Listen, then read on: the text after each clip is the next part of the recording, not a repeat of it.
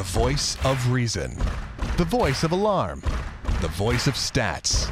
The voice of scouts. The voice of Kool-Aid. The voice of dismay.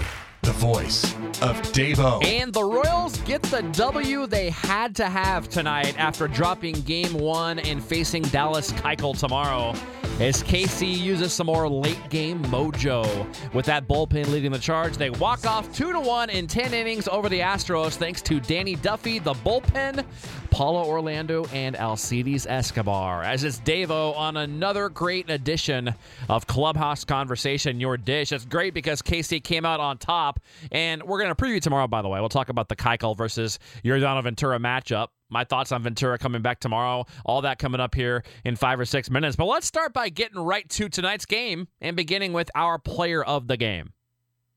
And there were several candidates tonight for the Royals. You could have gone with the guys who had a couple of hits each, who really got that 10th inning going, obviously, and Paulo Orlando with the hit and the delayed steal. You could have gone with Alcides Escobar, his second hit of the game, plated the winning run in Orlando. You could go with those couple of guys. The bullpen was great. But I'm going with Danny Duffy tonight, who earns his third player of the game of the season on Clubhouse Conversation by tossing 6 innings again. That's the 5th straight start for Danny Duffy of 6 innings or more for the Royals. An ERA just a shade over 2 since he came off of the DL. 1 run on 3 hits in the 6 innings for Duffy. Struck out 3, walked just 1. And I thought that was very impressive. The pitch counts, were obviously elevated. 101 pitches for Duffy in 6 innings. Those 69 were strikes, so a nice job of pounding the strike zone at nearly a 70% clip tonight for Duffy, and making high-quality pitches as well. And I thought that was even more impressive, and the pitch count was elevated because of home plate umpire Tripp Gibson, who to me didn't have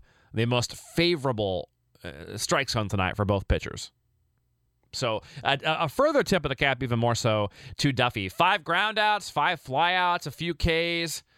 And it wasn't just Duffy. And early on, I was a hair nervous the first couple of innings. Duffy had great fastball command from the onset, but the breaking ball, he could not repeat his delivery until about the 4th, 5th, 6th innings. Maybe a couple of them in the 3rd, then he spun some beauties up there in the 4th, 5th, and 6th, did Duffy. Once he had that going, it became easy. He settled in and looked really good and continues to become the pitcher and regain his form from last year, become the pitcher that we know he will be and can be and has been. I mean, last year, one of the top 7 or 8 left-handed pitchers in all of baseball, starting-wise, was Duffy. So give him a huge tip of the cap, and when you look forward down the stretch into the playoffs, knowing that you have Volquez Duffy established, the 1 and 2. Volquez for sure, and Duffy's looking more and more like he could be that guy who gets back to the form we saw a summer ago and gets back to the point where the Royals can really count on him every 5 days. Now, something else they can count on every night is the bullpen. 4 innings of 2-hit ball tonight for the Royals bullpen. No walks, 2 Ks. So just 2 base runners in 4 innings for Matson, Davis, Holland, and Herrera. And there was some help there defensively from the most underrated play of the game that probably nobody will talk about. Top of the 8th inning, 2 outs, nobody on. A sure triple if Jarrod Dyson, who doesn't get back and catch the ball that Jose Altuve cracked off of Wade Davis in a first pitch fastball.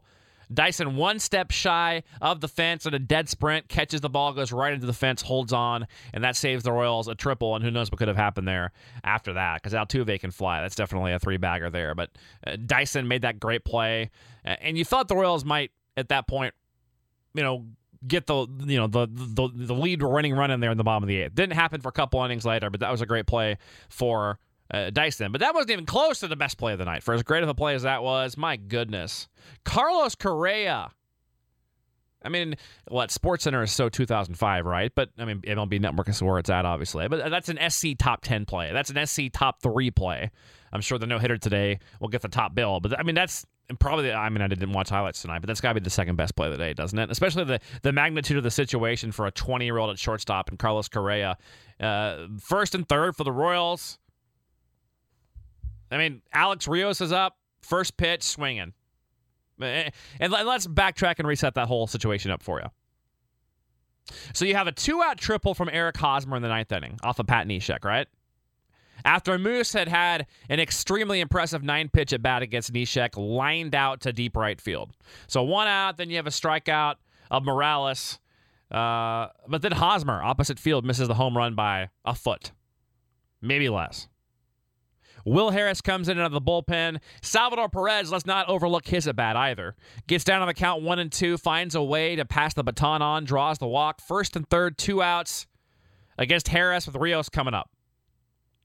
First pitch swinging at that cutter at 92. A ground ball that I thought was through, first of all, when the ball was first hit by Rios. Deep in the hole, going to his right. Correa, first of all, gets to it. Somehow is athletic enough to jump while in the air and throw a complete BB to first base to get Alex Rios by a step and send the game into extra innings for the Astros. Enormous play by Correa, whose bat is scary good. I think he could be the next Mike Trout as far as ambassadors to the game of baseball, and a guy that can kind of join Trout on that big stage. There's a number of guys coming up in the game right now, which is exciting to see. And the Royals even have a guy who I think should be getting a couple guys, but one in particular, Lorenzo Cain, perhaps Perez, who could be types of ambassadors for the game as well the next few years. So it's exciting to see baseball having all these stars, but my gosh, that was a hell of a play by Correa, wasn't it, to keep this game going? But the Royals wouldn't be denied, ultimately. Nice strike him out, throw him out in the top of the 10th, gets him to the bottom of the 10th. Herrera through that top of the 10th. You get a 1-out single from Orlando, a play that probably should have been made by Chris Carter at first base that most first basemen make. But it evens out. You got a shortstop out there, maybe 4 or 5 shortstops in the entire game, maybe make that play against Rios to keep the game going. So it kind of evens out. The Royals get it back there with Carter, not so nimble and not so great defensively over there at first base. Orlando shoots the ball the opposite way and then swipes second in the delayed steal. And you know it. Escobar dumps the bloop in front of Colby Rasmus in right field for the walk-off. The Royals move to 58-38, back to 20 over 500. They're back to 6.5 up on the Twins. The Astros drop to 55-44, and with the Angels currently leading, looks like the Astros will fall back a game in the AL West. That'll be quite the battle down the stretch, that division will, between the Angels and Astros. Hopefully the Royals will not have a battle on their hands in the Central. I'm hoping the Royals can just maintain this lead and perhaps grow it a bit going into late August, and perhaps even have a bit of a cakewalk the last couple of weeks of September. That would be the ideal situation. You know, get guys healthy, get the pitching lined up, give guys a look that you want to see. So that would be the ideal situation. But again, cart before the horse. Let's just enjoy this one and keep winning them game by game. 2 hits apiece tonight, by the way, for Orlando and Escobar. So nice job by them. And both teams had about 3 or 4 balls completely stung to the warning tracks that on another day or another park could have potentially gone out of the park. So it was just a well-played game tonight. Both teams made some great defense, like I said. There was great pitching. Scott Feldman, give him a lot of credit. Dealing mid-60s through 6 innings pitch-wise for Feldman, and give him credit. I mean, I don't understand why the Royals couldn't do anything against him. You know, it was 15-plus innings the Royals went without scoring after getting shut out last night, and first 6, he was just dealing. But good to see them break through with the sac fly by Perez after they kind of had bad luck on the ground to a double from Morales, and the Royals get it done tonight. So tomorrow afternoon, you've got Dallas Keuchel and Yordano Ventura in the rubber game of this series. Now, Keuchel's coming off of 7 shutout innings against the Rangers, where he struck out 13. And if you remember, before the Royals saw him last time on June 30th, his outing before that, he'd struck out, 16 against the Yankees, I believe it was? So 2 outings in a row, he faces the Royals coming off of huge strikeout games. Last time it didn't turn out well on June 30th for KC, as Keuchel threw 8 shutout innings on 7 hits with 7 Ks and no walks. Hopefully better tomorrow. We already know there'll be no Hosmer and Moose tomorrow, getting the days off there. Will those two? Well, we'll see Chesler Cuthbert over at third base. We'll see Kendrys Morales manning first. DH-wise, I'm not sure exactly what they're going to do there tomorrow, but we shall see what the Royals end up doing with the lineup tomorrow. But we do know the Hosmer and Moose, according to the U.S., will not be in the lineup tomorrow. It's just as well. Keuchel 12-4 with a 2.12. Insanely tough against anybody, especially lefties, obviously. Now, Yordano Ventura, 4-7 with a 5.19. And a guy that is just like Danny Duffy. At least Danny Duffy a month ago, where you knew the Royals had to get him going. You knew the potential, and he'd already shown on the biggest stage in Game 6 of the World Series and throughout last year that he'd already done it at the major league level. You know he can do it again. You know he can replicate 2014 and even grow a lot more than that. I mean, we're not near the ceiling of Yordano Ventura yet, I don't believe. So a guy who you believe can turn it around any day now, any start now. But I've never been quite as confident in Ventura turning it around this year as I have Duffy. I just think Duffy is much more advanced when it comes to adjusting, and his mental game is far beyond where Ventura's at right now. So I'm not thrilled with the Royals starting him after sending him down. Of course, they sent him down in order to keep Joe Blanton for the roster flexibility, and as fate would have it, then you have Jason Vargas needing Tommy John, which of course was horrible bad break for the Royals, and I thought they'd slide in Joe Blanton in this spot and go with either Finnegan, Brooks, Marriott, Pino, one of those guys as your long guy, just for the next week. I thought Blanton gets one start tomorrow, and then by next time through the rotation, you have the starter you acquire at the deadline. I believe the Royals will get a starter, by the way. I believe that is going to happen. I believe they will go out and getting a starting pitcher as well as a veteran utility infielder. If it's not Ben Zobrist, it'll be a utility infielder. It could be Zobrist, but probably too much for him. Going to be a guy who's a veteran guy that can play multiple infield positions and hit a little bit and play some defense. The Royals will get that guy. I believe that. And a starting pitcher no matter what. But anyway, I digress. Ventura is here. Didn't even drive to Omaha. Never left Kansas City. Louis Medina was going to drive with him on a Wednesday, and he got the news he was staying before that. So literally, I've heard some people say, well, maybe it'll be the Moustakas thing last year, and he'll turn it around. I hope so. But Moose actually went down, albeit for 10 days, 8 days, something like that. At least he went down and played with Omaha for a while. Ventura didn't even leave town, so I don't know if it's quite the same thing.